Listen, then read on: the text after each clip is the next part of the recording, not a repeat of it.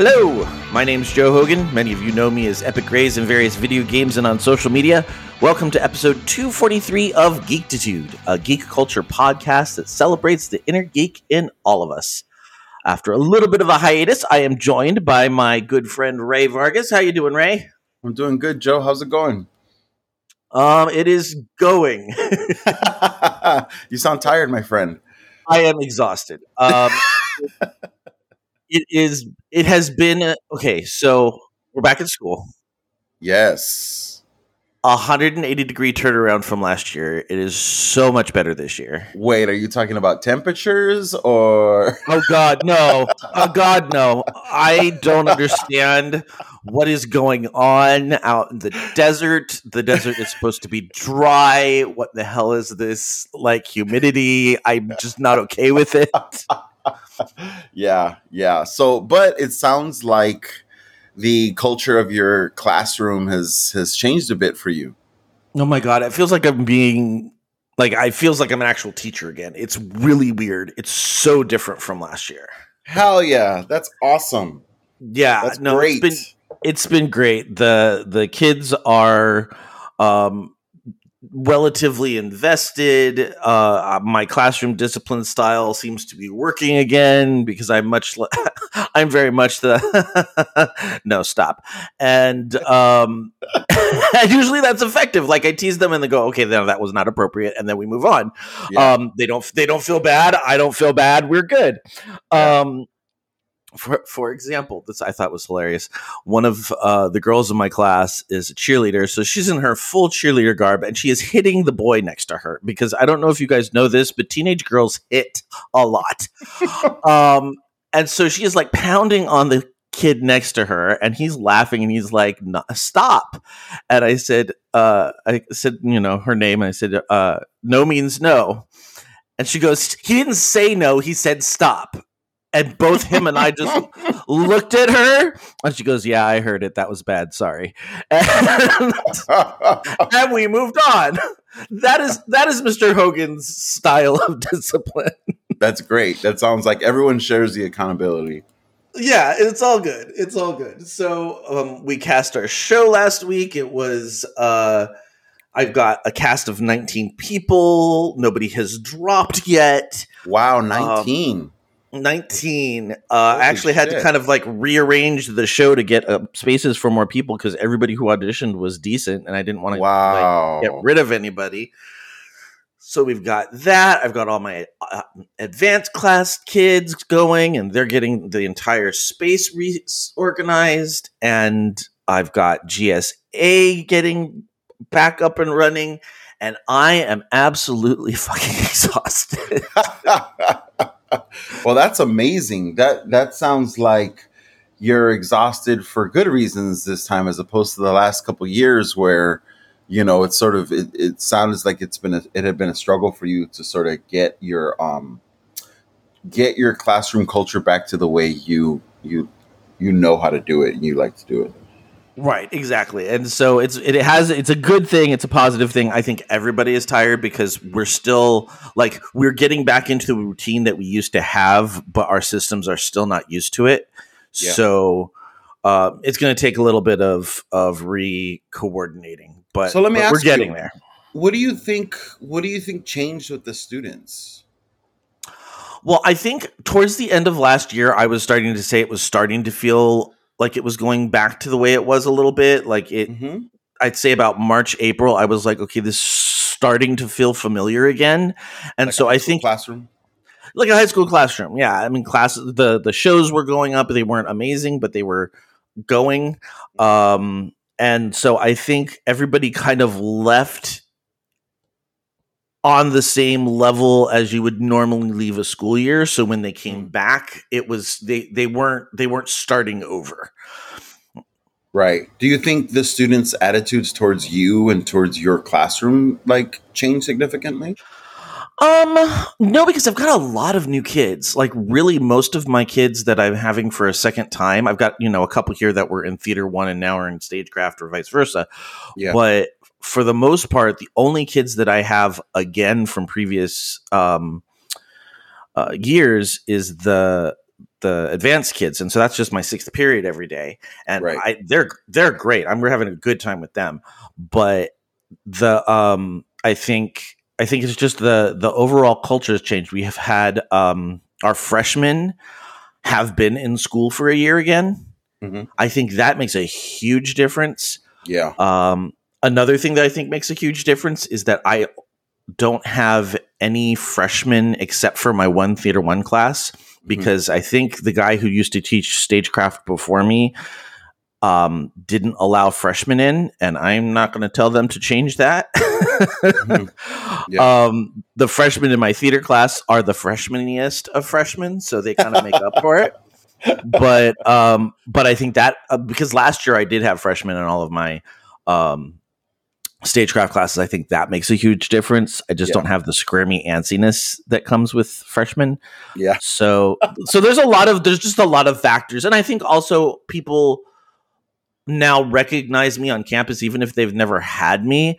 They're like, "Oh, that's the new theater teacher," or "That's the theater teacher." It's not even that's the new theater teacher, Right. because I'm not brand new, and I think Right. when people start seeing you around campus more regularly, they just it comes with a little bit of, oh, they've survived their initial years, so they're not going anywhere. Yeah, I think that's probably a lot of it is like he's sticking around. Like he's not gonna get sick of us and quit, or you know what I mean? Like, Right, exactly. yeah, like he's gonna invest. Yeah, and I think because they see that we've got a show that's actually going, and we have GSA is getting back on track, and so Yeah, like a lot of the stuff that I'm associated with is also cool. sticking around and maintaining. So I think people are like, okay, this is not a new guy anymore. That's really cool. I'm so happy to hear that. Yeah, thanks, man. I was I wasn't dreading going back this year, but I definitely was a little bit more hesitant this year. Mm. And I think after the first week, I came back and told Matt, I was like, I think we're good. I think this is fine. Yeah, I think I can do this. Yeah, we can step down from Red Alert. We're good. Well, that's awesome.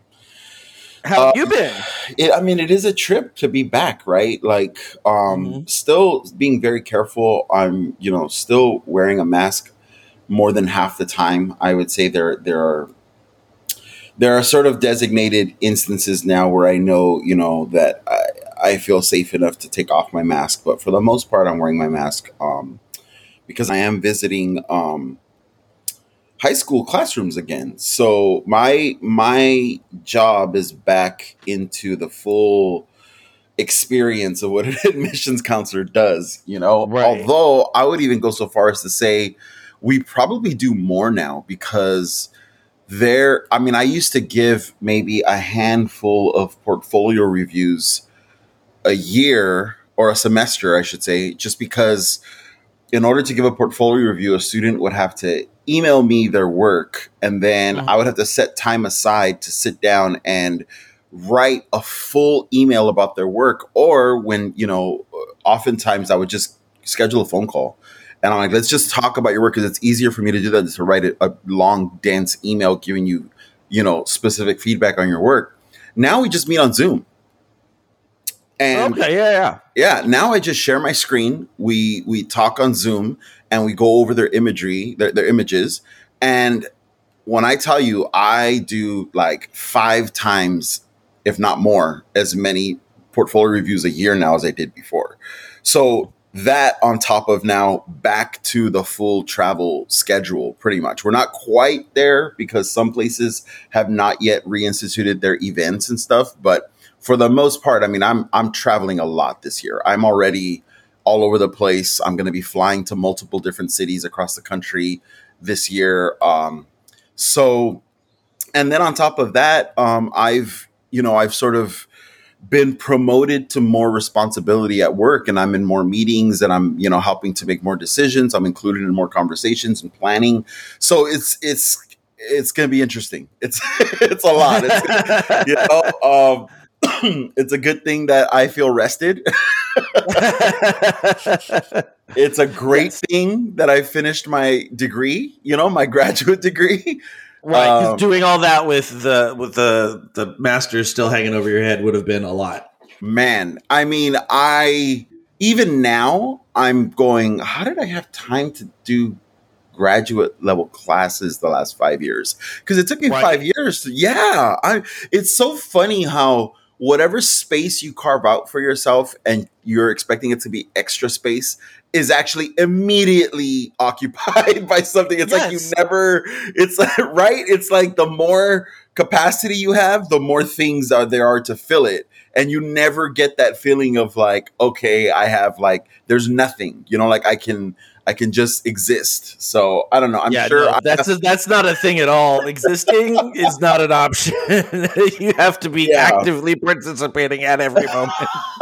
And listen, I'm sure I have a hand in that as well because I like taking on projects, as I know you do as well. So Yeah. Well, Well, I don't know about you, but there was a lot of stuff that I took on during online learning and pandemic, and we're all bunkered down. And I don't want to give any of that up, but now that I've got real responsibilities added back in, it's like, wait a minute, how do I make this work now? Because it's a lot of stuff that I've committed to. Exactly, that is 100% what I'm experiencing right now. So it is great to be back in classrooms. Sean Daly, actually, who we've talked about before, friend of the show. Yes. He messaged me, I think, on Instagram. He replied to one of my stories and about, I'm posting pictures of being back in classrooms and talking about working with students a lot on my social media now, especially Instagram. And he messaged me one day and was like, you miss them, don't you? And I'm like, yup. And I know, he mentions the students, like it just sort of in general, like being around students, being around like that energy, being around that learning environment where that sort of like community, is born the way it is in a classroom. Yeah, it's great to be back in that, even though in the back of my head, I'm like, okay, like every day is a risk now. Like, Right. I just recently, I got, not super recently, but about, I want to say maybe a month ago, maybe more, I got another booster shot. So, and I know that there's a new one that's just rolling out now that is supposed to cover the latest variants of COVID. So probably soon I'll be eligible to get that one, which I want to do. I'm in the process of getting my monkeypox vaccinations. I got one shot already, so I've just got to wait for enough time to pass by to get my second shot.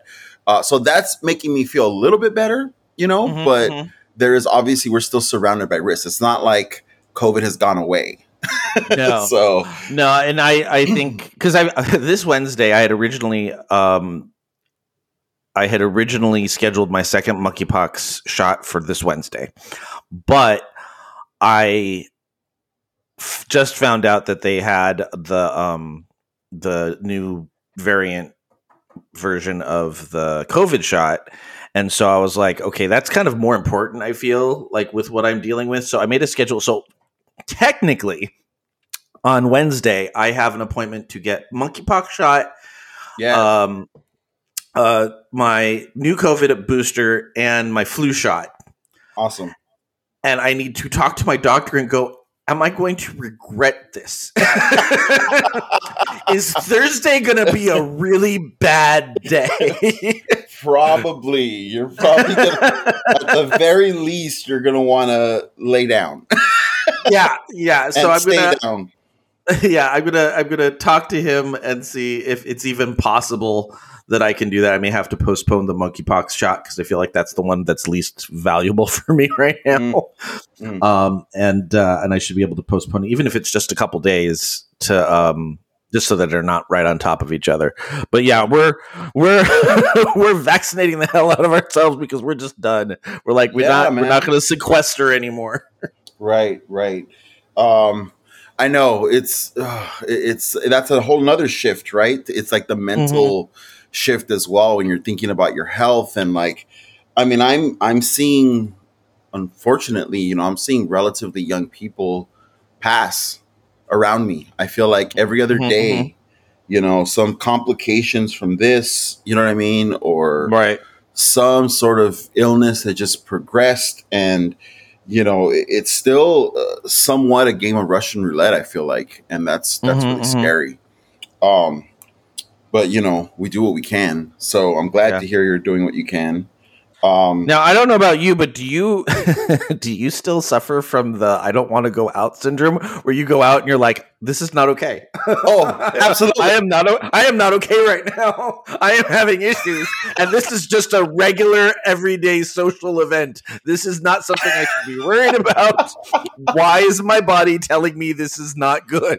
Absolutely, absolutely. Although I have to say, I'm a little bit on the side of, yeah, this probably isn't perfectly 100% fine. You know what I mean? Mm-hmm. Like it's so there is some part of me that's going, yeah, I know why. Like I said, everything's a risk. Everything's sort of like Mm-hmm. risk assessment. Like, okay, how many people are in this room right now, and how well ventilated is this room? And that's just now part of the calculus of every day. Right, right. Not that I'm going to go anywhere, because half the time I have to be there for work or something. But now it's like, oh, great, just one more thing that I get to worry about that I can't do anything about. Beautiful. Yeah, exactly, Love exactly. Because we didn't So, have control issues before. so we'll definitely have to talk about like how and when we're going to be able to squeeze in episodes. But I'm going to be, I mean, let's see, this past week, we're recording on Monday on Labor Day. But last week, I started out the week in up in Duarte, which is like where the 210 meets the 605. Mm-hmm. And then the next 3 days, I was up in Ventura County. So I was in Ventura, I was in Moore Park, I was in Oxnard. And then on Friday, I was in Santa Clarita up by Magic Mountain. And that was just my first week. So That's not even uh, going out of town. I mean, that's just the LA area. right, but like Ventura County is pretty damn far, and that's considered Yeah, my local territory. So it takes me 2.5, 3 hours in the morning to drive up to my local territory. that's a And I get, horrible drive.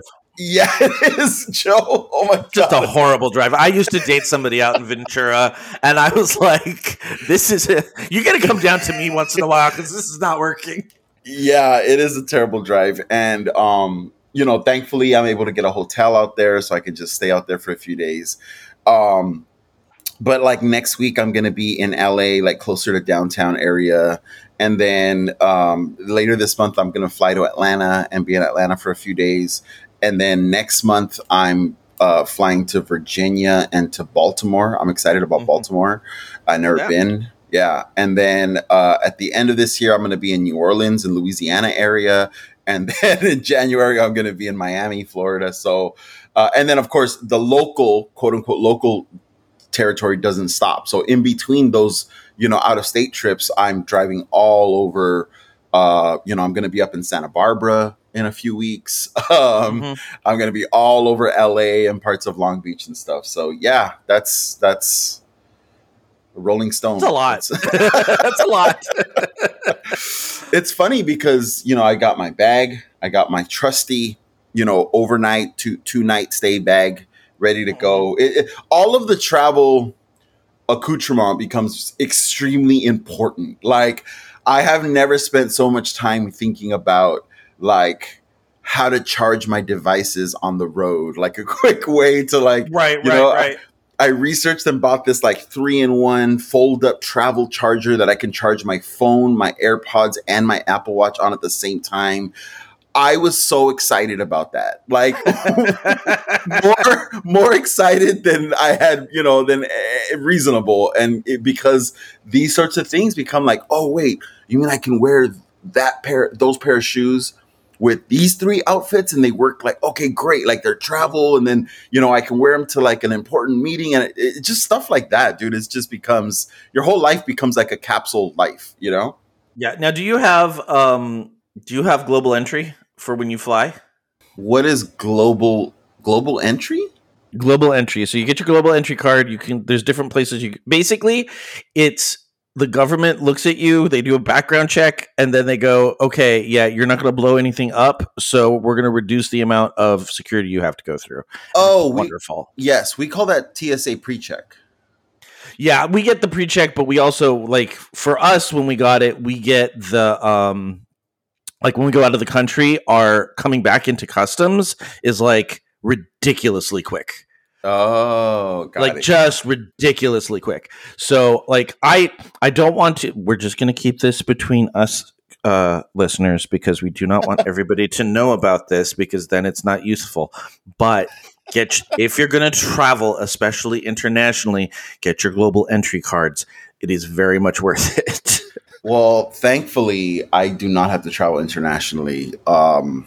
But if I did, yes, that would be the thing. TSA PreCheck is amazing because I So literally you've just got the walk through. pre-check then. So you got Yes, pre-check. yes, Okay. yes. And my job pays for it, and it's great. I also get to keep. I think I mentioned this before, but I do all my own booking of my travel, and so I keep all my points, all my miles, all everything is under my name. Nice. Yeah, it's great. So, I rack up, I easily, as you can imagine, I easily rack up points and miles. And, if I ever want to take a personal trip, it's covered. So it's pretty great. That's Uh, very cool. yeah, yeah. I am getting back. Did you have, well, you probably didn't have this issue, but it had been a while since I'd spoken to a classroom out loud, um, sort of like for an elongated period of time. So, Hmm. I lost my voice a couple of times this past week. Yeah. I just Oh yeah, absolutely. Every year. that was a little unexpected. Yeah. No, we do that. Like I was just talking to my friend Michael at school, and he like he was very hoarse, and I was like, "Oh, you've got first week voice." And he's like, "Yeah, I do." And he lives on his own, so he goes, there's sometimes where I'll go days without actually verbalizing anything, and so having to like talk literally all day, your voice like, what are you doing? Yes. Yes, that was exactly it. Okay, first week Yeah, voice. Got it. first week Yeah. voice. Ooh, man, it's a struggle, especially because you don't want to be coughing your ass off in a classroom. Right, especially now, like I feel like anytime I cough or I choke or something, I it's not COVID. I'm fine. Yeah, exactly. So, um, we've both been busy. It sounds like the start of this fall semester is for both of us probably like a pretty busy time, right? Yeah, it's rough. I know this is like our weekly geekery time. I have one question for you. Have you been watching She-Hulk? Oh my god, yes. Are you loving it? Yes, I am. Are you? Yes, I did not love the first episode. I felt like the first episode was a little too Hulk smash, and I think it was that purposefully so that we could get it out of our system and Mm-hmm. we could move on with the rest of the story. But I Hmm. was just like, all right, get through this. I want to see fun Jennifer Walters stuff. Yeah, yeah, I agree. The first episode did feel for us like it ended halfway through the story that it should have told. Yeah, And we are just like, oh, okay. I guess that was just to introduce the character to audiences that had never heard of this character before. yeah.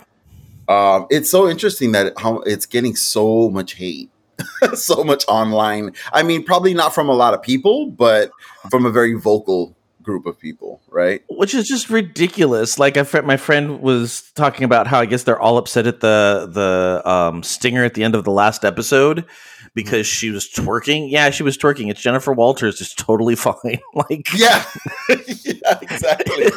like of course she's like, have you read the comic book? Maybe I she think, didn't.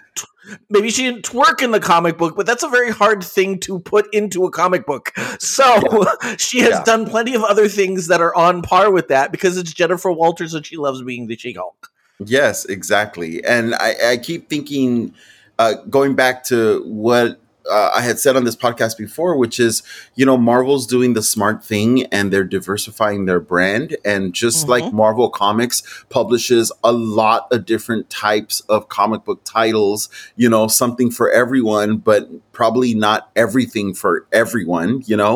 The same thing is going on with the MCU now, which is smart for them. So I recognize that not every show is going to be Captain America, the Winter Soldier. I feel like there's a Yeah. segment of probably male, MCU fans that want everything that the MCU puts out to be in that specific genre of Captain America Winter Soldier, which I get it. I love that movie. I understand why it's considered one of the best, things the MCU has put out, but it doesn't mean that everything they put out is going to be in that sort of story or approach.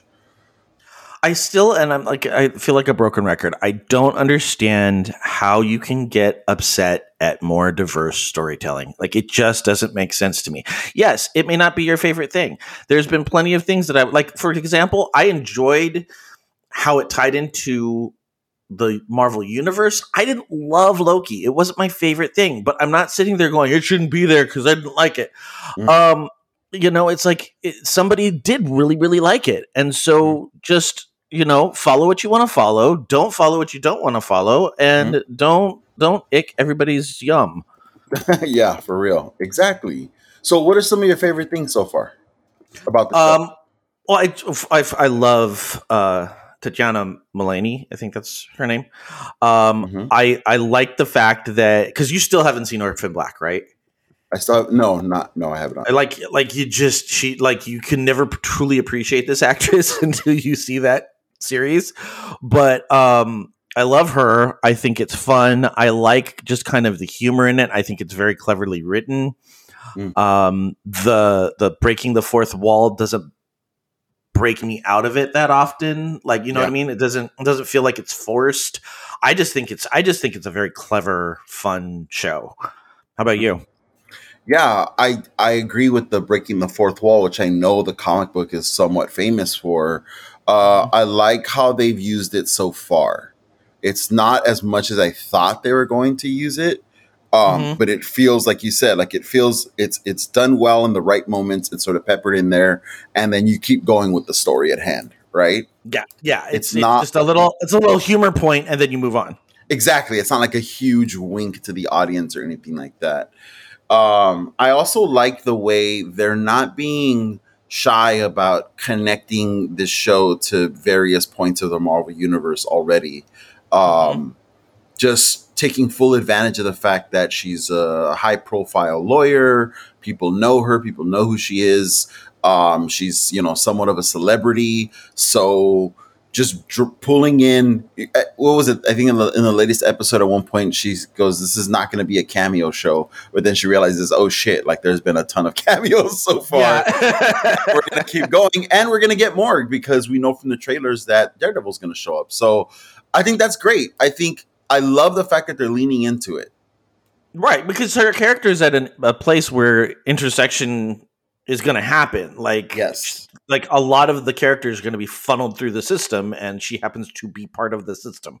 I also think that the MCU does tend to get flack sometimes for making things otherwise dramatic stories, sort of punching them up with comedic moments, and Mm-hmm. Mm-hmm. I can agree with some of that. I can recognize there are times where a dramatic moment doesn't need to have a little joke at the end to cap it off because it sort of undermines the drama. I don't agree Right. with every time that that's complained about, but sometimes I can see it. It's nice to have a show where that's not a concern whatsoever. At least it shouldn't be for anyone. This No. show is the comedic capper, but an Yeah. entire show of it, So it's like that's okay. We can just lean back, relax, and enjoy it and just take it in. Yeah, no, I absolutely love that. Okay, so spoilers for the last episode for episode 3. So if you haven't watched episode 3, just earmuffs for like 20 seconds. We got the Wrecking Crew, Ray. How ridiculous is that? I was wondering who that was. I'm like, I know that's a team that's like a B level team or maybe D level team. I don't know from Marvel Comics, but I couldn't think of the name and I didn't even bother looking it up. I think, okay, so theory. I think Okay. that this elf that's causing all the problems, I think she is going to give them better powers. I think they're actually going to become a bigger threat Hmm.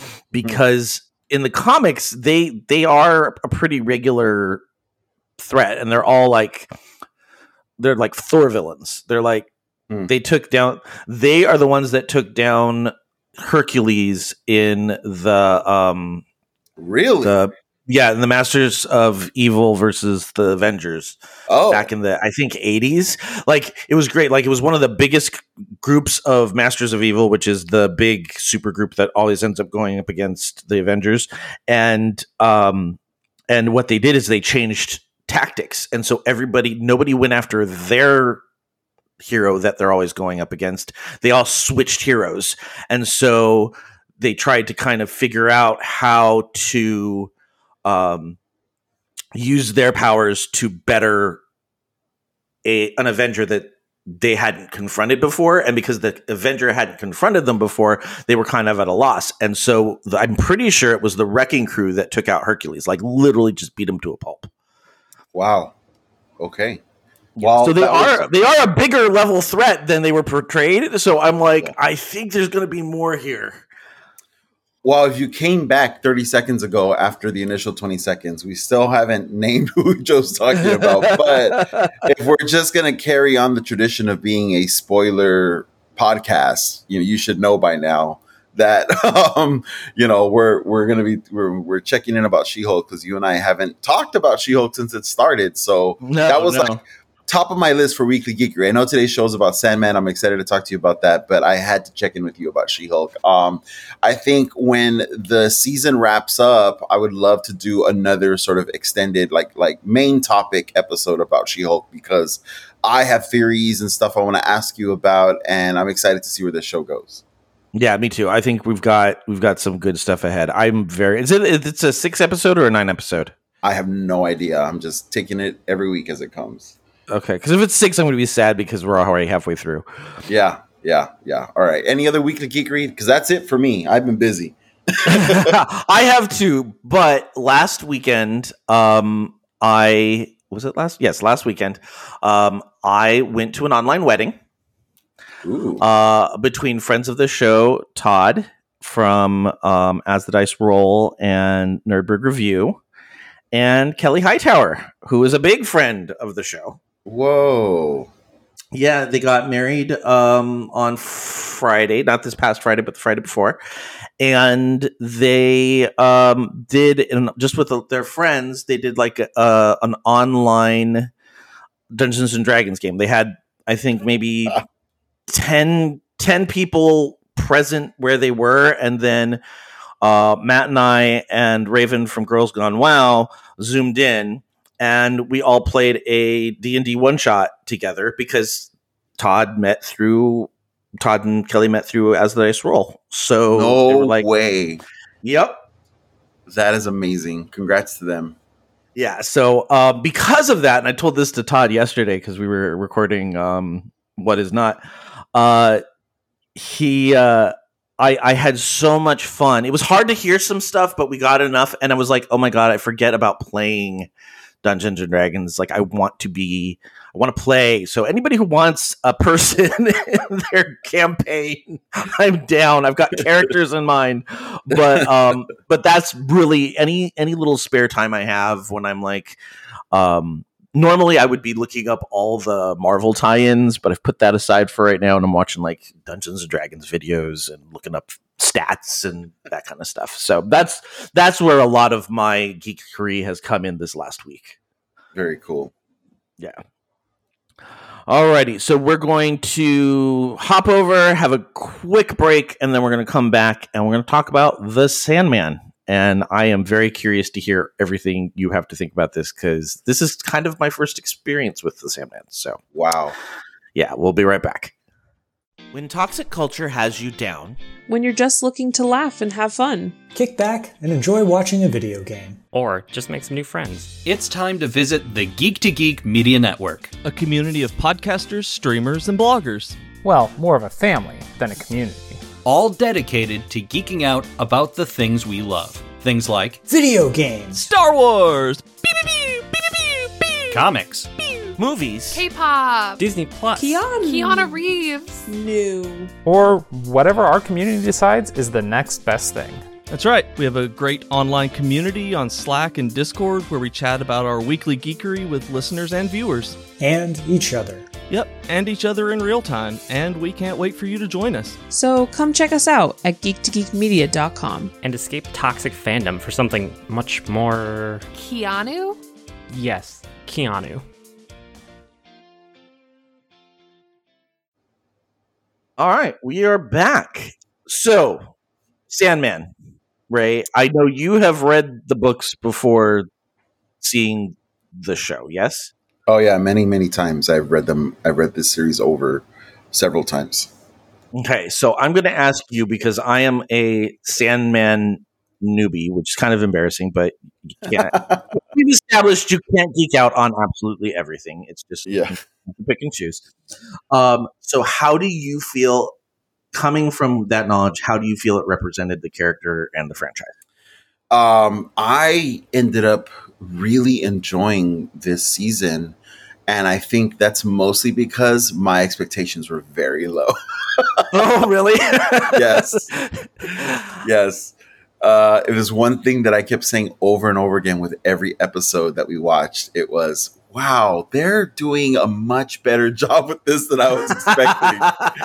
This is actually pretty good. And then by the end, wow, that was really good. And then after the bonus episode, I was like, this is fucking great. Like, they're really capturing a lot of what makes the book, so special.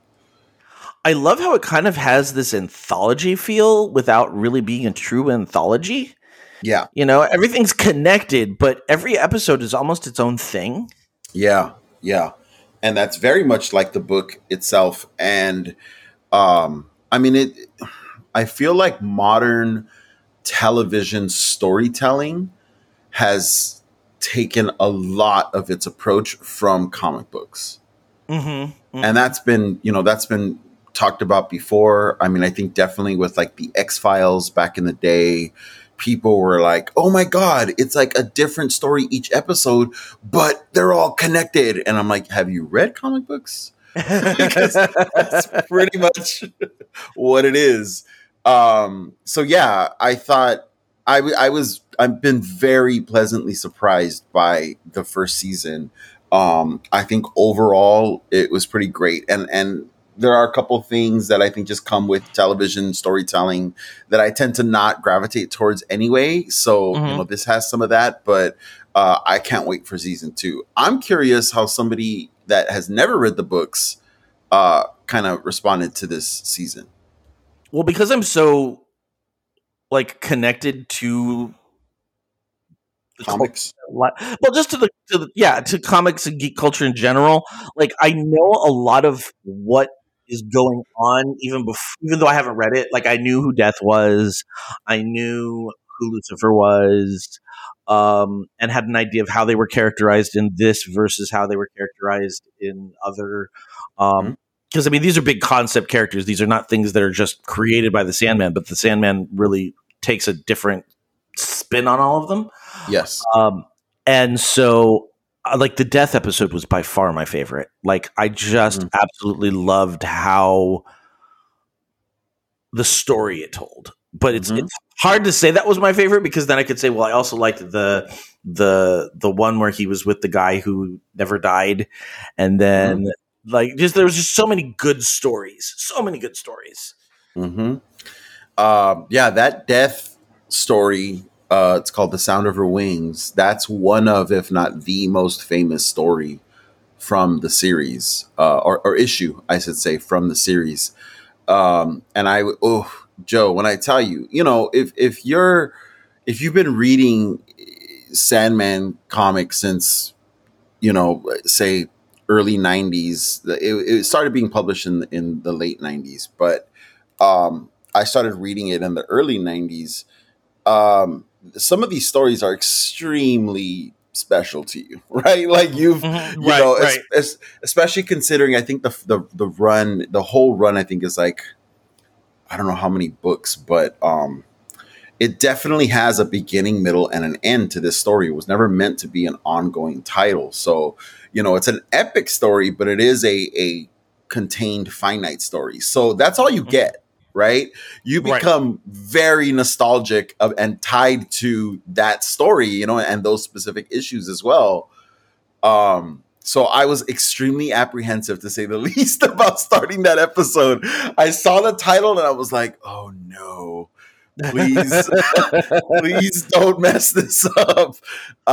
So yeah, it was really cool. It was a little bit surreal, to be honest with you, to watch that story sort of come to life, and actors saying those lines and stuff like that. It was pretty cool. I just think that like I was very emotional during that. I don't think I've ever Oh, that's like great. had the emotional roller coaster watching one single episode than that. Although I should come back, I did miss something in my weekly geekery that I will try and remember to tag at the end, because I also had the same kind of experience last night with an episode, but not to the extent as the death episode in the Sandman. I'm trying to think of what else. It's such a surreal, like you have to focus on it. It's a very surreal series. Yeah. Well, in doing some research for this podcast, I was looking at some of the production behind the scenes, because they've been trying to make the Sandman into a movie or television show for a long time now. And I really thought it was going to get made when Joseph Gordon-Levitt wanted to produce and star as Morpheus. I was like, oh shit, it's going to happen. And then that fell apart after a rewrite. You definitely, in reading some of the history of this stuff, dude, Warner Brothers is just a shit show. There's so many, they say stuff like creative differences, or, they say didn't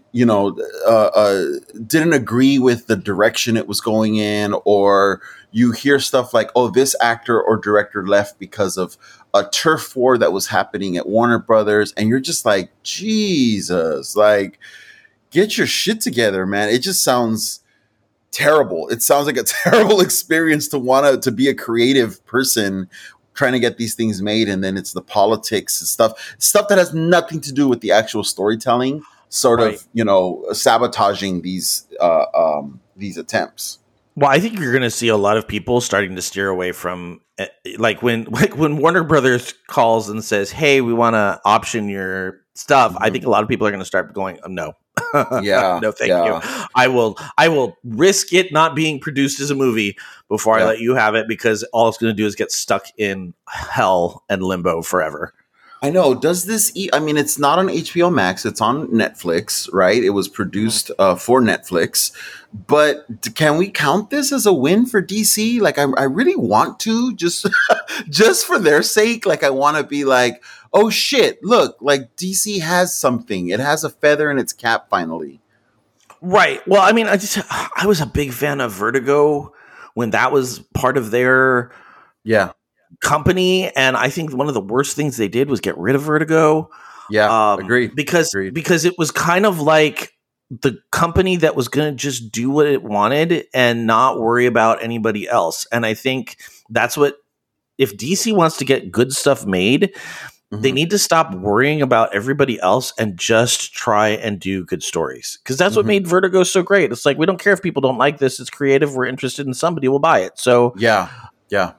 I wonder if the possibility exists of doing similar to how the Marvel Knights stories were done for Netflix, if the Vertigo stories could be done for Netflix instead of for HBO Max. I would love to see a Fables series. Right? Yeah. I mean, you know what happened with that.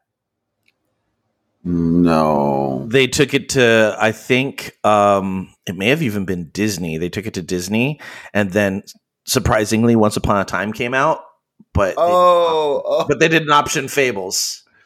Right. Wow. That sucks. So first of all, looking at the production of this show, because I was actually, also curious for my part, how the fuck did they get this so right? I don't know how Goyer. I don't know how you feel about David S. Goyer. He's more miss than hit for me, and yet because he's been part of some truly terrible comic book adaptations, I'm always shocked to see his name. It's like connected to something good. But this guy has, I mean, The Crow City of Angels, he wrote. Dark City, he wrote. Blade, the original Blade. So you're like, okay, but then he has like Blade Trinity, on there. He has Jumper on there, but then he also has Batman Begins and The Dark Knight, and you're like, all right. And then he has Ghost Rider, Spirit of Vengeance on there that he wrote. Like it's just all over the place, man. And I'm just, I don't know. He somehow has a hand in this, and him and Gaiman have produced this alongside a name that I wasn't familiar with, Alan Heinberg, who I was like, oh, this is the showrunner. Okay, who is this guy? And I'm looking him up, and on his Wikipedia page, it says that he created Kate Bishop, and I'm like, because he worked on the Disney Plus series, and I'm like, wait a minute, Kate Bishop existed in the comics before the fucking MCU series. How are they giving this guy credit for creating her? Well, it turns out he wrote the fucking comics. Which I had no idea. Alan Heinberg wrote Young Avengers. Yeah, I seem to remember that name being associated with, yeah. That's crazy. So the guy who's showrunning this Sandman series, this DC series for Netflix, was a Marvel writer, Marvel comic books writer. Yeah. And I'm like, oh, that's how they got it so good. Not that, not that you got to inject a little bit of Marvel in there. But you can say it, Ray. We all know. We all know. But yeah, he co-wrote JLA with Jeff Johns at DC, and he relaunched Wonder Woman recently as well as the sole writer. So okay, this guy has comic book DNA in him, and it makes sense that he's treating, along with Gaiman, obviously, that he's treating the source material with so much respect, right? Yeah. But that just really surprised me. That came out of left field for me. I was not expecting to read this morning that the writer of Young Avengers is showrunning the Sandman show. That's great. Yeah, it's very cool. Good for them.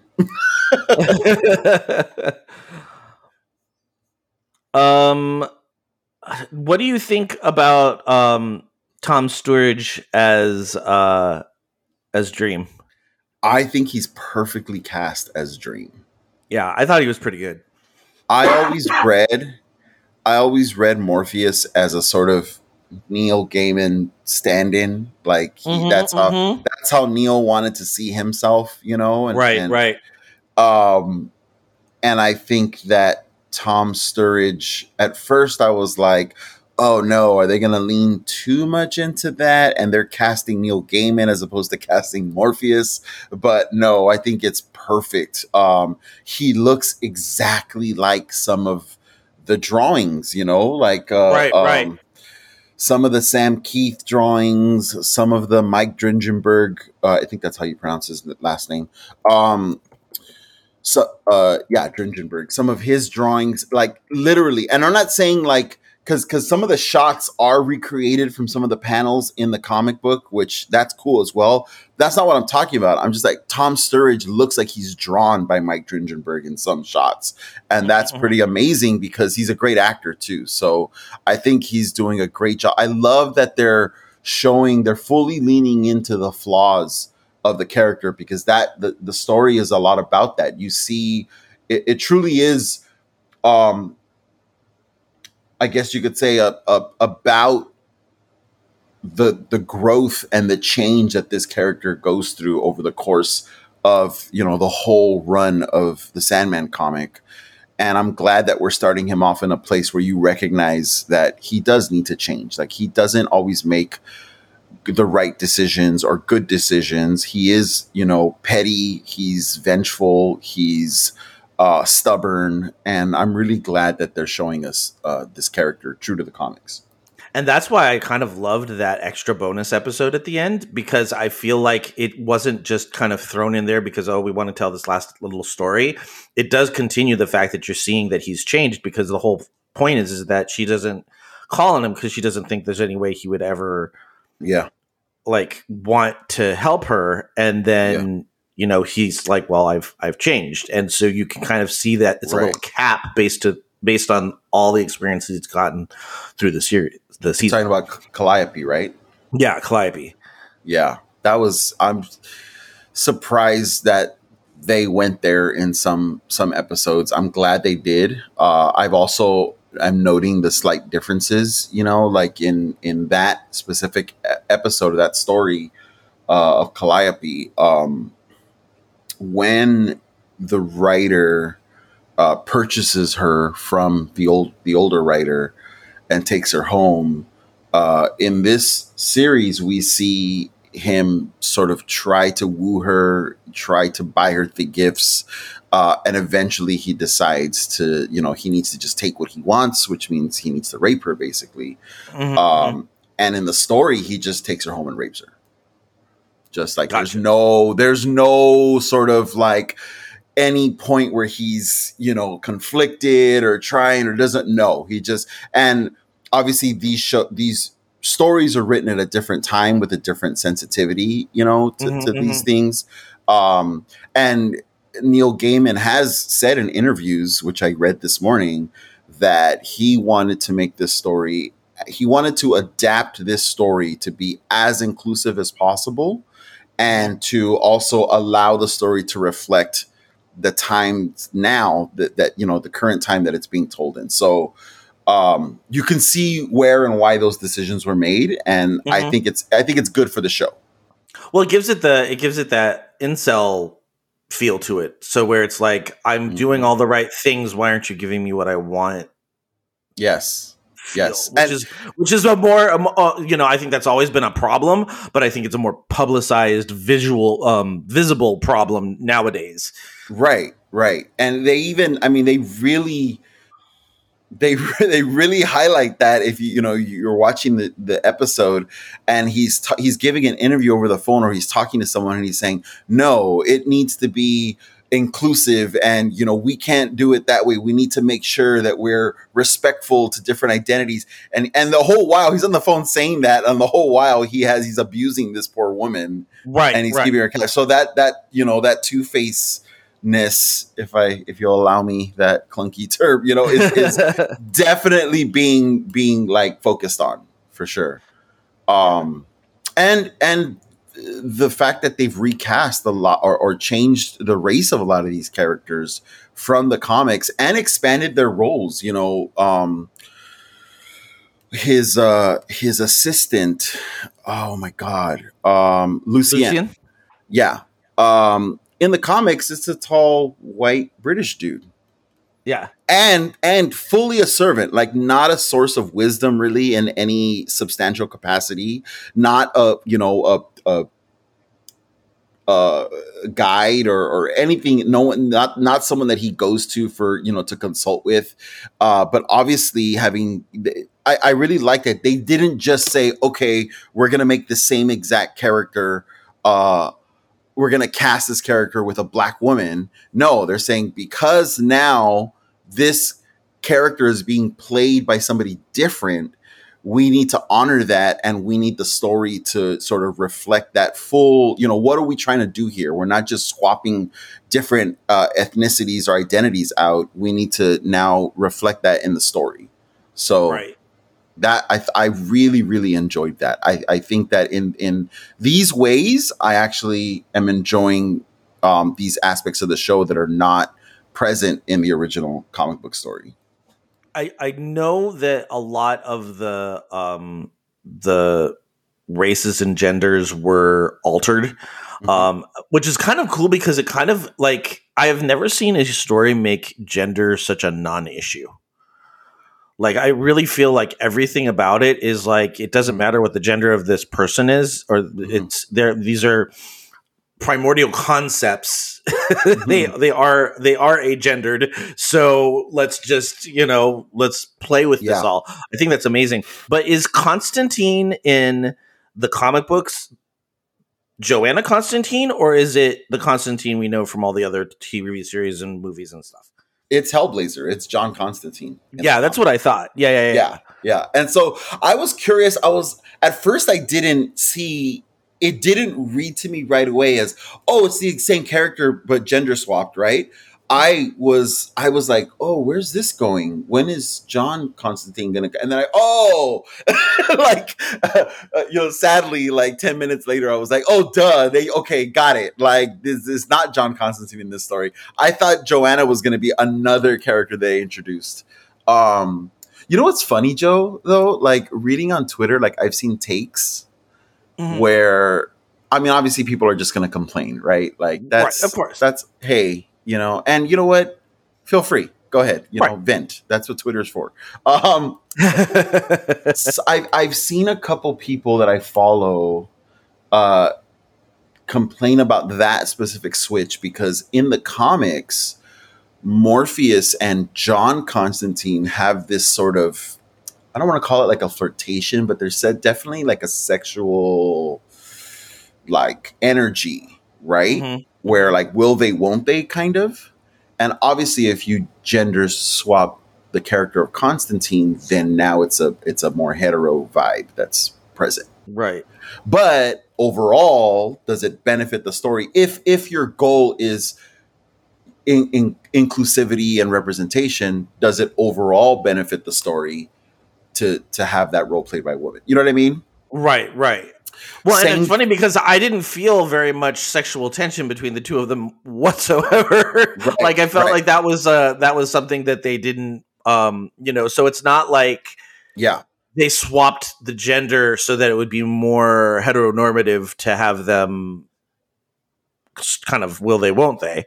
Right. They didn't touch it. And another instance of this, so a lot of the characters, a lot of the Black characters in this show are recast from being white people in the book. And like almost all of them. Okay, there's almost no Black people in the because I know Death is portrayed as a white woman in the comic. Yes. And what about Rose Walker? Because that's the character I'm not familiar with. White. Okay, that's what I figured. Unity Kincaid, white. Lucienne, white. Like it's and so kudos to Neil Gaiman for saying, we need to change that. Like that was a mistake on my part, or I wasn't doing, everything that I could, that I should have done. And so, we're thankfully we've learned a little bit. Although crucially in the Mazikeen as well is a white demon. That's the demon with the half face, like Lucifer's sort of right hand. Well, that was because they cast because I know that you probably never watched it because it's on the surface it is an abomination to the Sandman franchise and all its subsidiaries. But Lucifer, the procedural TV show, they have Mazikeen in it, and cool. And she is a person of color.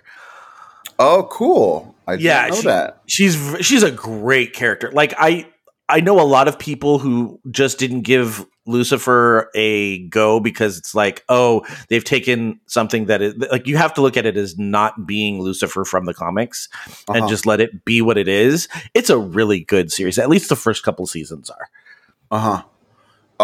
That's cool. Yeah, I've heard good things about that show actually. The character, I want to say her name is Nadia. No, maybe it's not Nadia. Nada. She is a character from the comics. And I believe that story takes place in Africa. And she is a member of an African tribe that Morpheus falls in love with. And, what ends up happening is he ends up basically sending her to hell.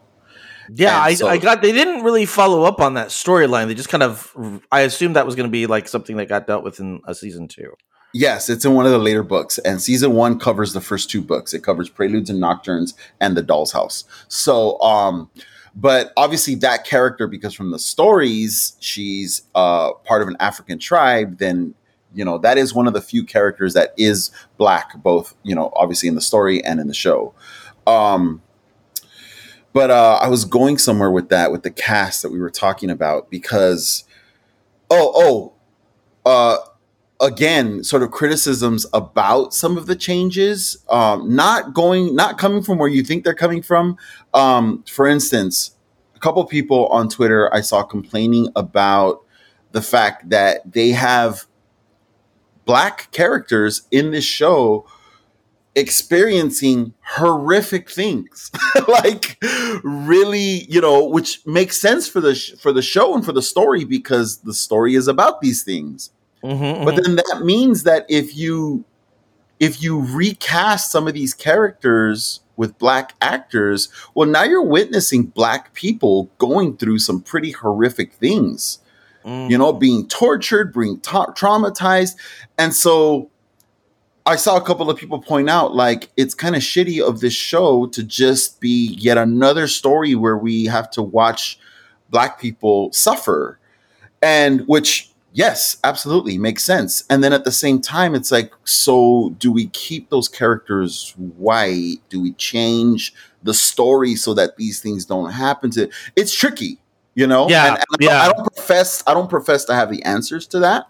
I don't know if I'm the one that, should be trying to find the answers to that. But I do think it's interesting, like all the layers of, I think overall it's a good thing. I think that although that can be a new problem that is created, I think the for me, it seems like the direction to go in is to continue going forward with inclusivity and representation, and now try to address the problems that may come from that, as opposed to saying, oh, then let's not strive for inclusivity. Right. Right. Yeah. Um, It becomes, it's a little bit of that tell new stories, don't try to adapt old stories. And I think this is a little bit of why, because it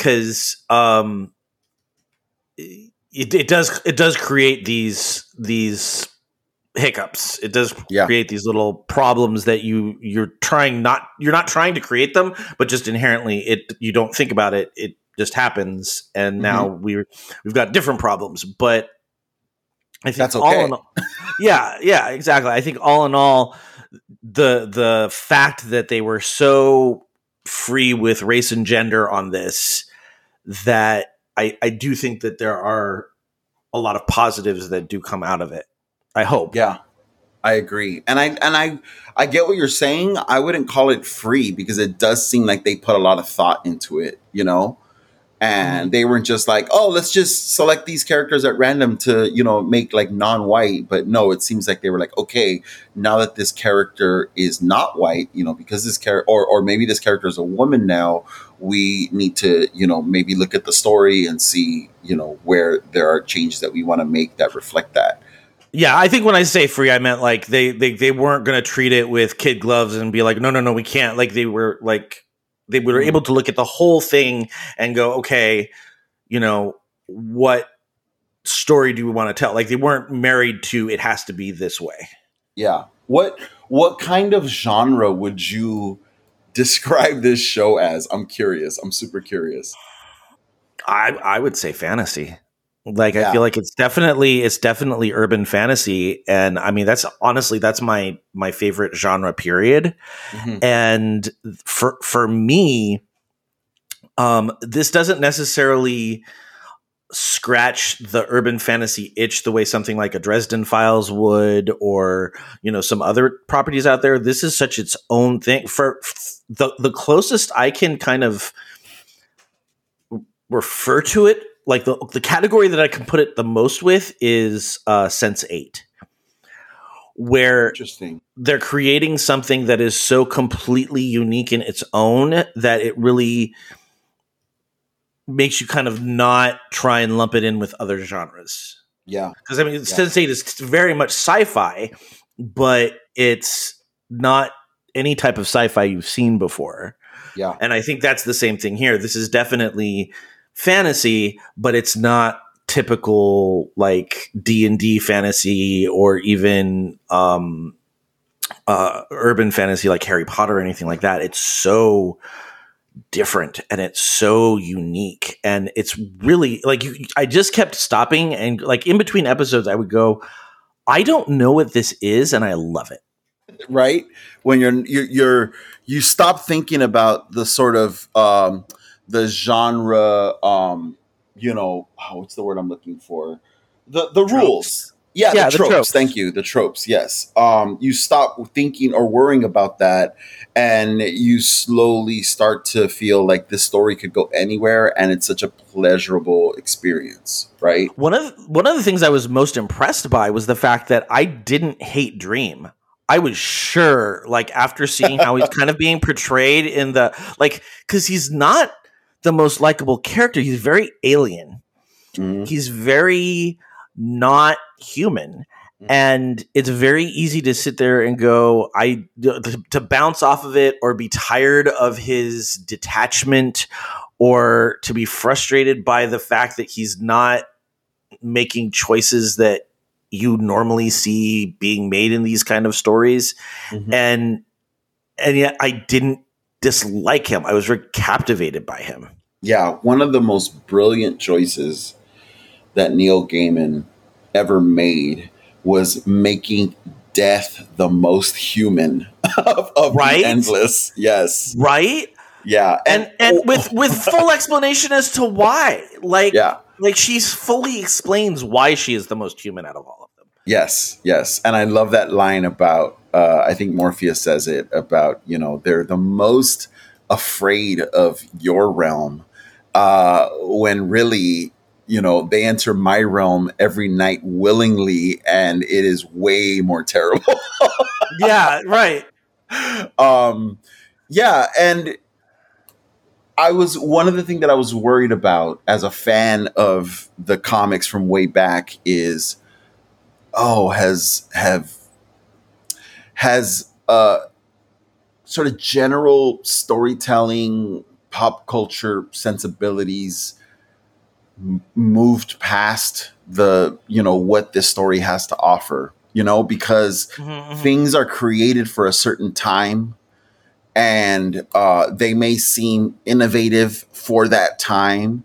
But if you wait too long to experience it, the general sensibility has sort of already like included that innovation and sort of built off of it. So many things have probably been influenced by the Sandman at this point that we know well. But when we go to watch the Sandman, it might be, oh, what's so special about this? It's like never having listened to the Beatles, but the Beatles have been so influential that, if you come to the Beatles decades late, you might think, well, what's so great about this? Like, this sounds like so many other things. Well, yeah, it's because all those other things were influenced by this. But at the time, this thing was like innovative. It was nothing existed like it. And I was worried about that with the show. I was like, are these stories going to seem sort of anticlimactic or just like not really impactful because it's been so long since they were first written? But thankfully, no. Like I watched it with someone who didn't know these stories at all, and they still had the same impact, which is great. Okay, so you just triggered the English teacher, because as you're talking about this, I'm like, well, yeah, because the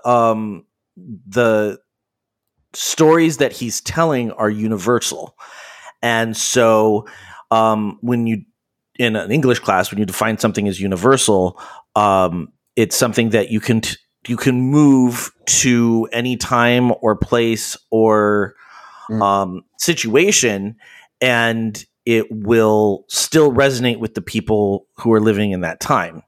Right. And one of the best examples of that is Shakespeare, because although I would say over the last couple of decades, maybe 10 or 15 years, a lot of his universality is actually expiring. Mm-hmm. Like you can't. The first one to go was Taming of the Shrew. Like yes. there is no way to make that universal anymore, because it, like, we look at it and we go, that is definitely of its time, and it may have been progressive of its time, but it's still problematic. But there's a lot of stuff in there that, because it deals with just your basic human emotions, everybody can kind of relate to it no matter what time or place it's set. And I feel like this is a good modern example of something that has that Shakespearean universality, where I think you can move the story into different, like you could probably produce it in another 20, 30, 40 years, and people are going to be able to find things that resonate with them in it because it has that universality. Yeah. Yeah. I think that I agree with you. However, I think that if you are watching 10 Things I Hate About You, and you for the first time, and you don't know The Taming of the Shrew, that is a different experience of that movie than if you've read Taming of the Shrew a bunch of times and you know it well, and then you sit down and watch 10 Things I Hate About You. It just doesn't have the same impact. You know what I mean? Well, I think that's exactly what you and I here are experiencing here, because you are you are experiencing this series on a completely different level than I am, and so I can only come with it as saying these are the things that I see based on my initial watch, but I'm not having that Beatles experience where I'm like, oh, this is derivative of. Yeah, yeah. But I'm glad that people still seem to be having an experience with this show. Yeah. You know, like that makes me very, very happy. Like that death episode, The Sound of Her Wings. Yeah, there were tears. There were tears in my living room, you know? And not from me. And I was like, awesome. that's so great that this is still having this impact, you know? That's like that makes me extremely happy. I had to stand and walk around, like, you know, it's the same. Honestly, it's the same feeling like when you're watching something that's really intense and tension, and you're like, I can't watch this right now. I'm going to listen so it keeps going, and I know what's happening, but I cannot look. I had moments of that in that episode where it's like, there's too much emotion right now. I need to somehow separate myself from it because it's going to bad places. I need to separate myself. And knowing where this story goes, oh my God, Joe, I'm like giddy, like at what people are going to get to experience. Because, I mean, I think you were touching on this earlier. After maybe my second or third time rereading the series, I was able to sort of recognize, instead of just being, you know, because you can't help, if you're reading it for the first time, you can't help but just be sucked in, like you're present on every page. And then, you know, once you read it a few times, you sort of start to see more of the bones of it. And I recognize, like, oh, Neil Gaiman did this really smart thing where what he's trying to do is he's trying to set up a world where he can tell whatever kind of story he wants to tell. Right. Some stories are horror stories. Some stories are heavy on mythology. Some stories are very, very fantasy. Some stories are a mix. You know, some stories are more like comedy. Some are even sci-fi. And because the main character is Dream, like literally the embodiment of dreams, he's able to tell whatever fucking kind of story he wants. And it's so smart to do that, to set that up in that way. So in terms of like genre, yeah, it does become its own thing because it's a lot of things. Every story could be completely different. Yeah. Yeah. I mean, like, I don't know if the whole serial killer convention is a thing in the story. Oh, yeah.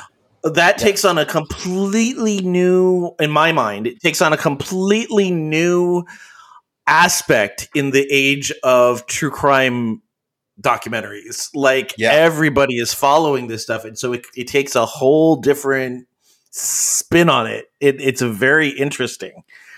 Yeah, this show is extremely faithful to the books. One minor difference, and I think this is more because the comic books, you know, are more tied to the greater DC universe. In the comic book for The Doll's House, Jed is experiencing this dream life, right? He's being held captive in a basement by his foster parents, and he escapes into his dream world, where he's safe. But in the show, he turns into a superhero called the Sandman, right? Mm-hmm, mm-hmm. And in the comic book, the Sandman is played by Hippolyta's or Hippolyta. I can't remember how you pronounce it. I think it's Hippolyta. Lita, she's called in the show. Hippolyta's husband is the Sandman superhero in Jed's dreams. Okay. So which one's Hippolyta? Like Hippolyta's the one. Hippolyta's the one that gets impregnated in her dream. Oh, okay. Yes. Okay.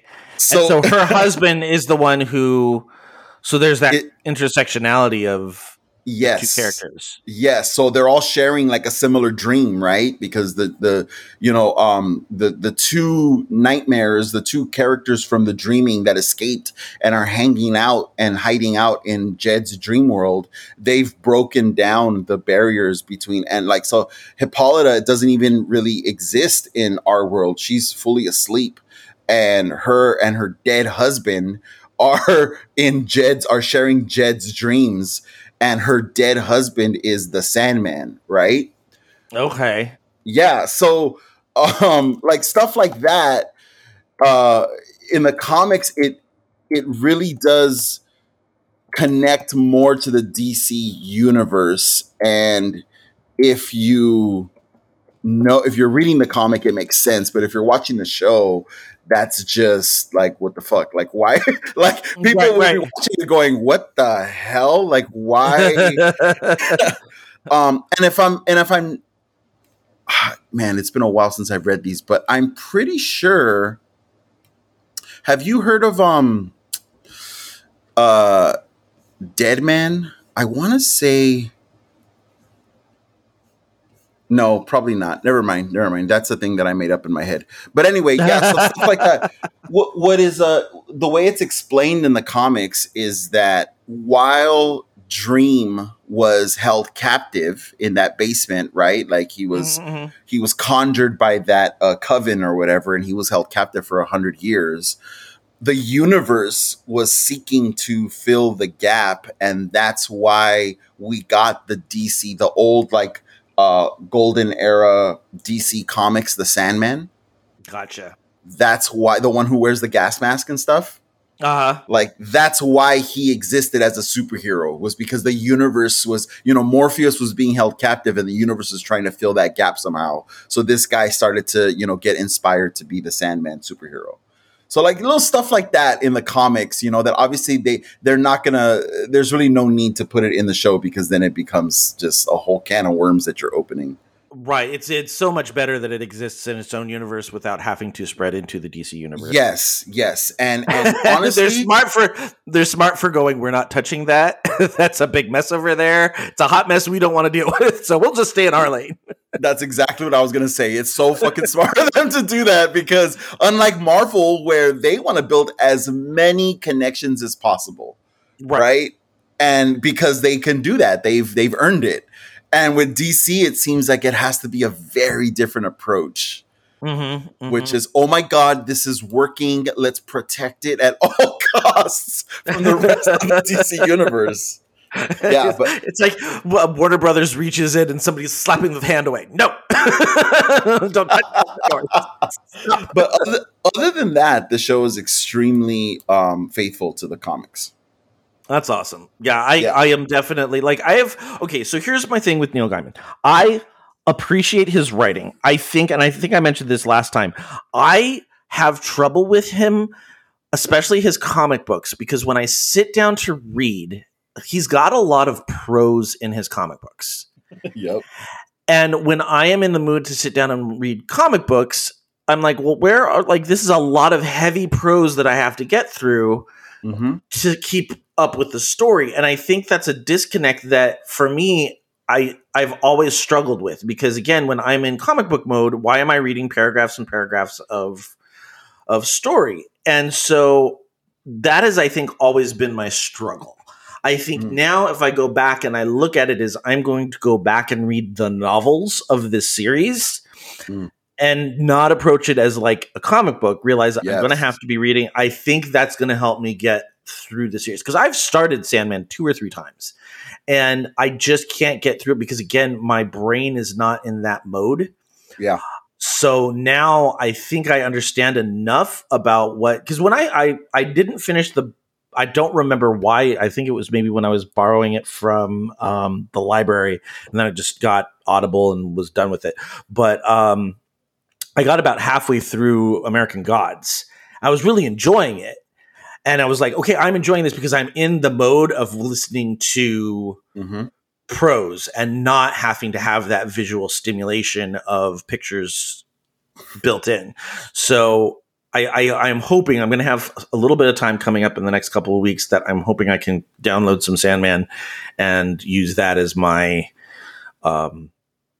my comic, my literary fix for the next couple of weeks, because I'm really curious to read ahead and go into the story. Obviously not having the nostalgia connection that you do, but having a little bit of basis and appreciate it on a different level. You're absolutely right. And I've never thought about that before, but it is not like a comic book read. No, it's not a comic book read. That's true. Yeah, it took me a minute to get used to that. The first book, I read the books out of order to start, obviously. Then I realized, they're all connected. So let me start at the beginning. But it did take me a minute to acclimate. Fortunately, it was still relatively early on in my comic book readership. So I was able to sort of I was still discovering the fact that there was more than just superhero comics out there. Right. Yeah. So anything else you wanted to touch on the show? I feel like one thing, one unfortunate thing was that every time I heard Patton Oswalt's voice, it took me out of the show. I've heard a lot of people say that. My friend Robert was kind of not loving Patton Oswalt. He's a big Patton Oswalt fan, but he was like, I'm not loving this. Yeah, no, I agree with that. But he's got such a distinct voice. And it's not a 21st century voice, if that makes any sense. Yeah. It feels like it belongs in like the 50s or 60s sitcom. Yeah. It's just got that tone to it. Did you realize that Merv Pumpkinhead is Mark Hamill? No, I did not know that. I was just reading through because I got the IMDb site up just so that I knew who these people are that we're talking about. And I was like, wait, Mark Hamill, what did he play? Oh, Merv Pumpkinhead. Oh, wow. That's so cool. I didn't think they were going to include Merv just because it's so out there. Like, why? There's no way they're just going to have this character walk on screen and he's a fucking talking pumpkin head. And then Merv walks on and you're like, oh, shit. They really went there. There were some other things, too. Like, I love that they're introducing us slowly to the other Endless, So we've met Despair and Desire. And, I didn't think they were going to do the thing with Despair's ring or with her sigil, because she uses it to literally carve through the skin on her face and her body. And she does it and they show it. And I'm like, whoa, they're really going there.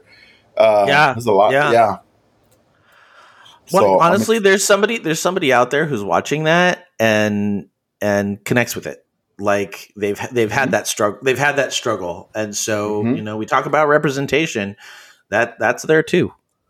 There's so much to this world that I don't want to spoil for you because it's just so brilliant. The way the way he sets up this, this story, this platform for a story. There's 7 brothers and sisters called the Endless, and they are the embodiments of different aspects of human experience.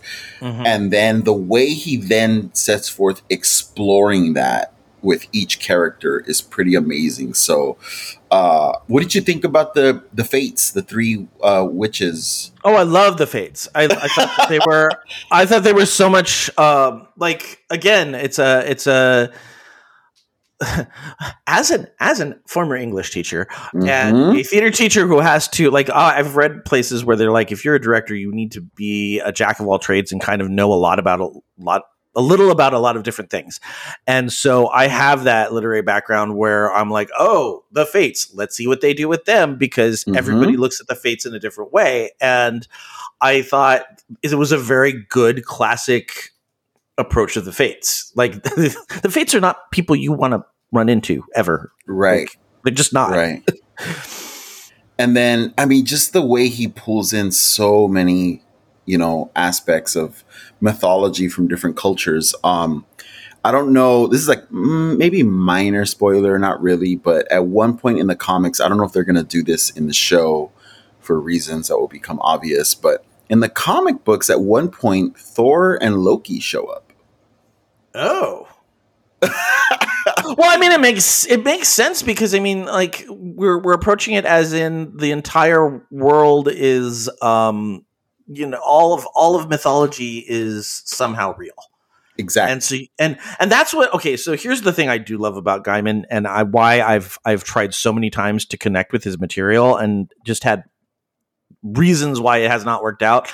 I think he loves mythology as much as I do because it's so infinitely malleable.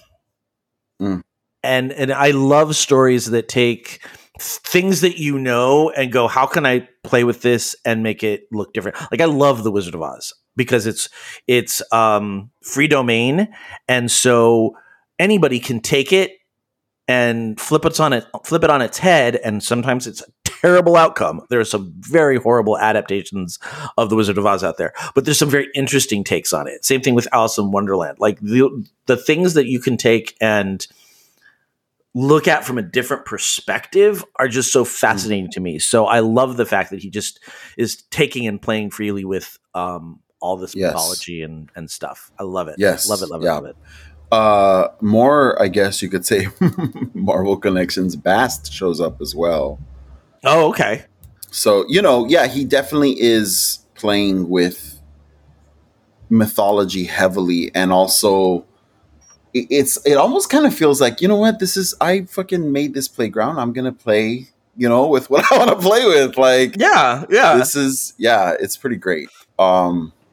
Man, I'm super excited. It sucks that we got to wait for a second season, but But again, it's like those are the things that you look forward to, and you're like, it's going to be an event when it comes back. Yeah, that's true. All right, so are we wrapping up the Sandman? Because I do want to go back and hit a weekly geekery that I just want to tell everybody about because it's amazing. Yes, absolutely. Okay, so and my husband's here, and he's going to laugh at me because I was so resistant against this. I have been absolutely loving For All Mankind. On he's like it is on Apple TV, and it is basically a what if series, and the idea is what if we continued to go to the moon after the initial landing, and actually it stems from the idea that Russia got there first. And I don't like space movies, and I do not like space shows. The idea of floating around in a void where anything can happen and you're dead, like it just stresses me out. And I often, my God. it stresses me out, and I don't. I also find that the genre tends to be very, very slow because that's how it builds up that suspense. Have you watched Gravity? Yeah, I hated that movie. I bet you hated that movie. Are you kidding? I hated that movie so much. My God, Joe. Like it was painful to sit through because it is just like it's anxiety producing and it's slow. Like, and the first, I will tell you right now, because it's just making me sit there quietly and exist with this stress. That's why I don't think I like these space movies. But the first 2 or 3 episodes of the series, I was just looking at Matt. And I'm like, this is slow and it's boring and I'm over it. We are now about 3 or 4 episodes into the second season. It is one of the best, most well-written series I have ever watched. Like, I sit there and appreciate it as a viewer, and then I appreciate it as a person with an acting background. There's characters that it has this very Mad Men feel because it's taking place in the 60s and 70s, and you're like, okay, they're dealing with a lot of the problematic issues back then, but then you add this fact that now we've got a space race that's really intense going on. It's so good, Ray, and I know how much you love Mad Men. Yes. I think you're really gonna like this. The minute you said that, I'm like, oh, I'm in. Yeah, it's so good. It's like we watched an episode last night. It was like episode 3 or 4 in season 2, and Matt and I are just bawling. Like we're like that whole we can't even look at each other because it's just too much kind of thing. And I walk up to get his tissue, and they're still playing, and I'm like, "Fuck, this is a good show." It's so good. Oh, You have to get through. You have to get through the first 2 or 3 episodes, not because they're not good, but they're very slow. It's very much that Apollo 13. All right, we're gonna do this space thing. Now we're gonna do this space thing. Now we're gonna, it's that very slow burn and very NASA command procedural stuff, and you're just like, move on. I love that shit though. I love that shit. Yeah, it's like either blow them up or don't, but do something. Oh, that's great. Yeah, you're gonna love it. Okay. So good. We've been thinking about starting the new Game of Thrones prequel, but we're kind of on the fence about that. And so this sounds like maybe something I want to do instead. Yeah, do this one instead, and Cool. tell me, like, when you start going through it, like, we're on, like I said, I think season 2, episode 3 or 4. So if you zip past us, which I know sometimes you guys do, don't spoil past that. But I want to hear what you think as you're going along, because it's such a good show. Such a good show. 3 seasons are out, and yes. I'm just saying it was renewed for a 4th season. Okay, cool. Yeah, and there's like a time jump between season 1 and season 2, so you're gonna see like, oh, okay, they're really pushing through what this like fictional history is. That's and great. I love what that do they shit. bring in from real history, and what do they bypass, or what changes because things didn't happen the way they did. It's really good. All right, I'm there. Right. So that's my little recommendation to end the episode.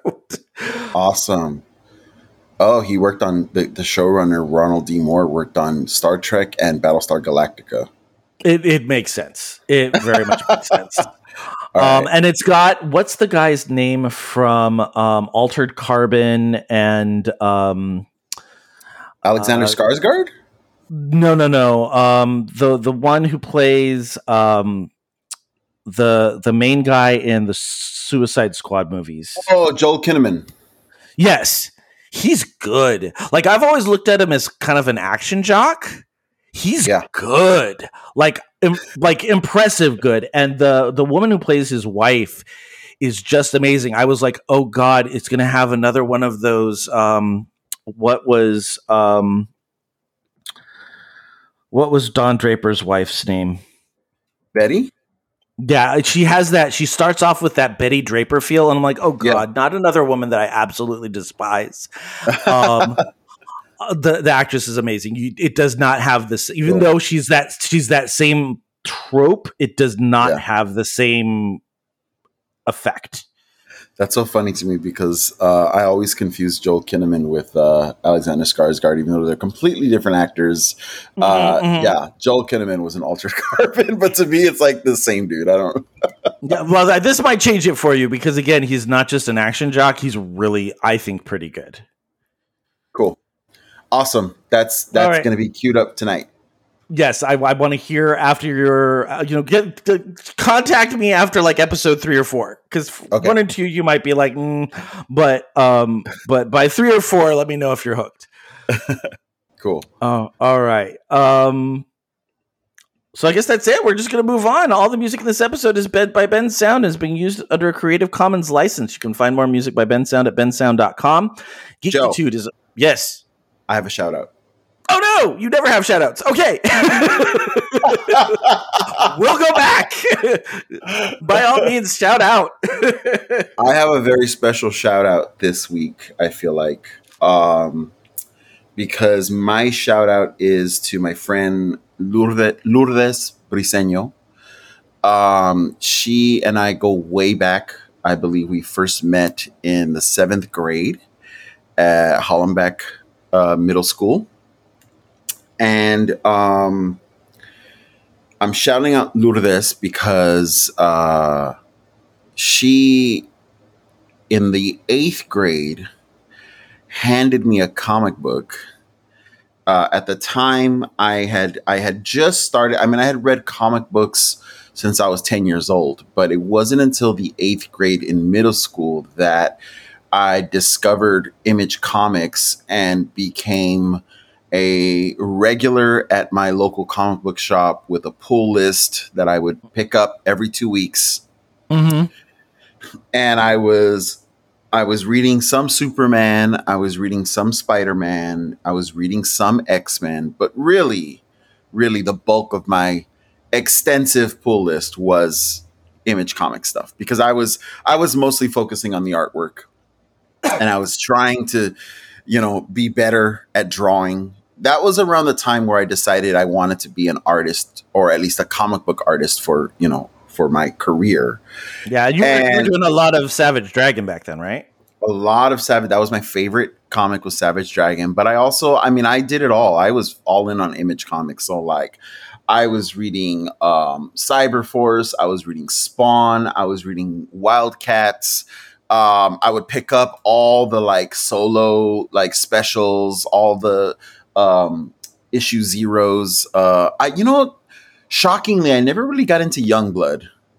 I tried, but I just, some part of me knew that it's like, no, you're not a Liefeld fan. You're not a Liefeld fan. Nope.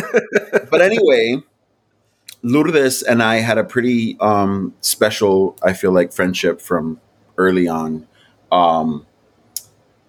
Actually, and this is maybe TMI, I don't know. She's actually my first kiss.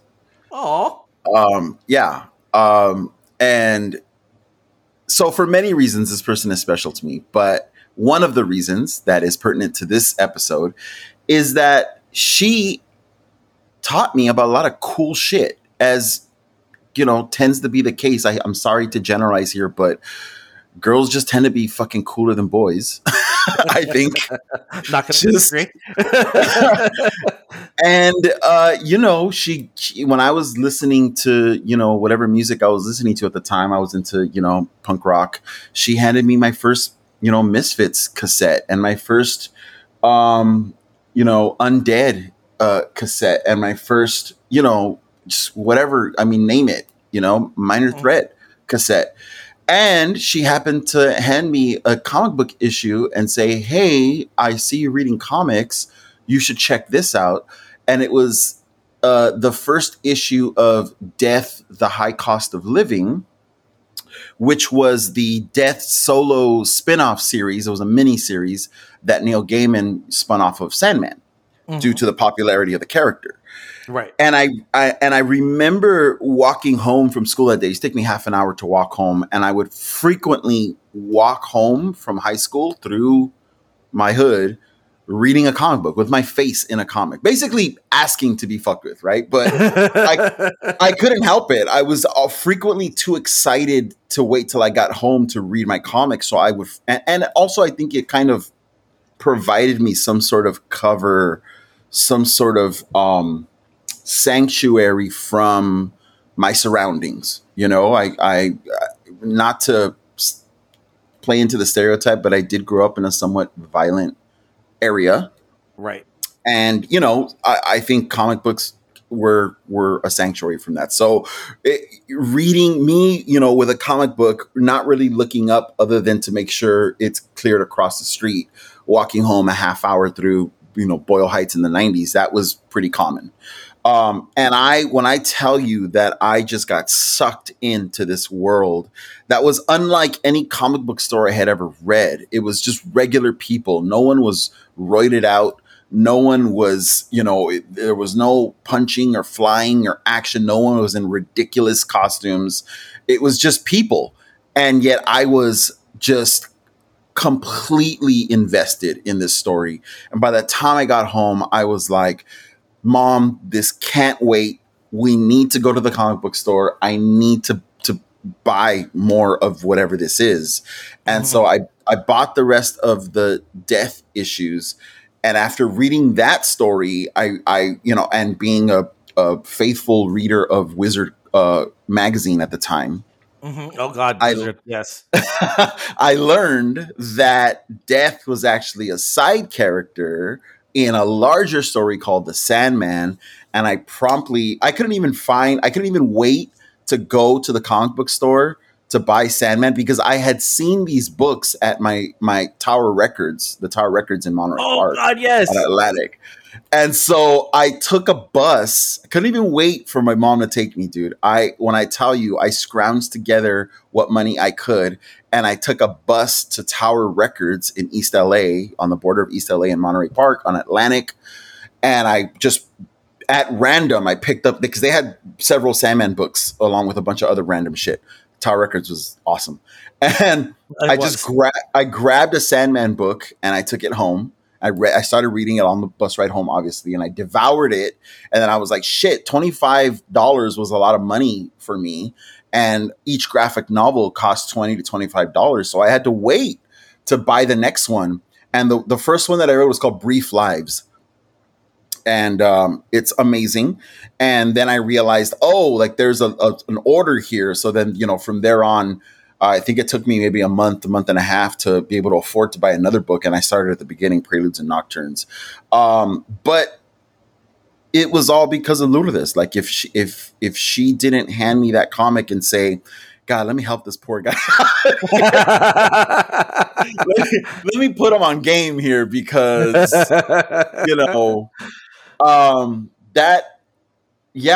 that's a very, very, very special moment in my life. It literally changed my life, So shout out to Lourdes. I know that she recently lost her mom, and she's been, grieving, sharing some of her grief on social media. And while, I offered her my condolences, obviously.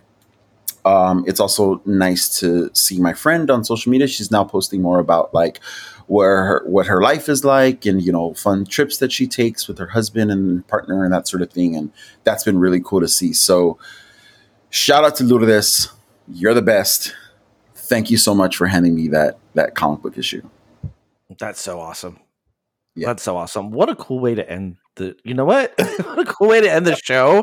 I almost don't want to do the regular outro. I feel like I'm done. I'm good. So we're actually going to end it right here because you've heard the outro before, and there's no reason to repeat it today. But we will be back pretty soon. Ray and I will have to talk about when that's going to be, and we hope that you all keep it geek this week. And we'll see you guys later. Bye. Bye.